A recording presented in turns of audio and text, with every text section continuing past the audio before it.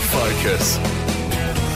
And on the radio show today, well, growers need to consider potential disease carryover into next season if the wet conditions are experienced during summer, resulting in weed and crop regrowth. Farmers certainly don't need that. And on the radio show today, we did catch up with DPIRB plant pathologist in Kiara Beard, and we spoke to Kiara about greenbridge management over both summer and autumn. Kiara, hello there to you. Can you explain, for those who don't know, what is greenbridge? So greenbridge is what we refer to when there's weed and crop regrowth over summer, autumn that leads into the next cropping season. So there's potential then for the weeds or volunteer plants to carry risk of pests, viruses and diseases into the newly emerging crop. So to minimise the risk here, what are growers encouraged to monitor here? Well, after this year where we saw around the Geraldton Port Zone, we saw a fair bit of wheat powdery mildew and wheat leaf rust. So we're concerned that it could spread into next season if there is a green bridge.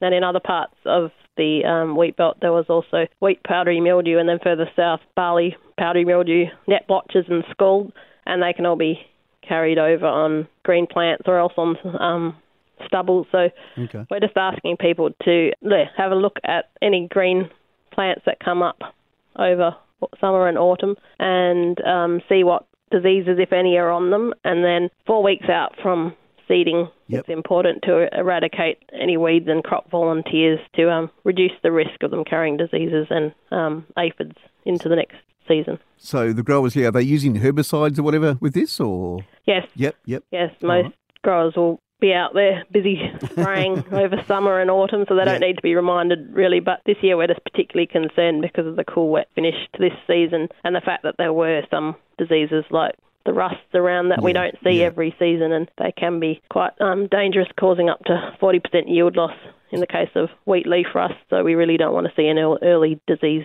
outbreak of that next year. So greenbridge, is it around all of WA or is it in certain regions of WA or? This year it's been a cool wet finish in lots of areas, and up here in Geraldton we're seeing the start of regrowth in a number of areas, and I assume the further south you go it's even been wetter, so absolutely. It's bound to be in a lot of areas this year. The farmers or the growers as we call them, that they I'm sure would need to budget early for some fungicide sprays? Yeah, so we're going into next year, we're encouraging people to consider fungicide sprays and also in-furrow or seed dressing fungicides to reduce any early risk of infection. So it pays to know what your varieties are that you're going to be growing next year and to think about what the disease ratings of those are so that you can plan accordingly. And if they do have greenbridge, do they report it through to you and the team there at DPIRB? If you're concerned about anything, feel free to give us a call. And I suppose too, the growers can get the latest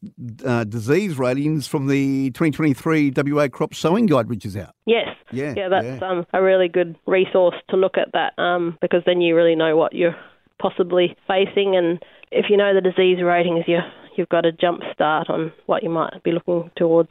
And I know that you've sort of put a little package together up on the DPIRB website, is that right? Yes. There's a bit of a story on there in PestFacts WA. We encourage everyone to have a look at that to plan for the season ahead and just to keep in mind over summer and autumn. Yeah, all right. So check that out today if you can.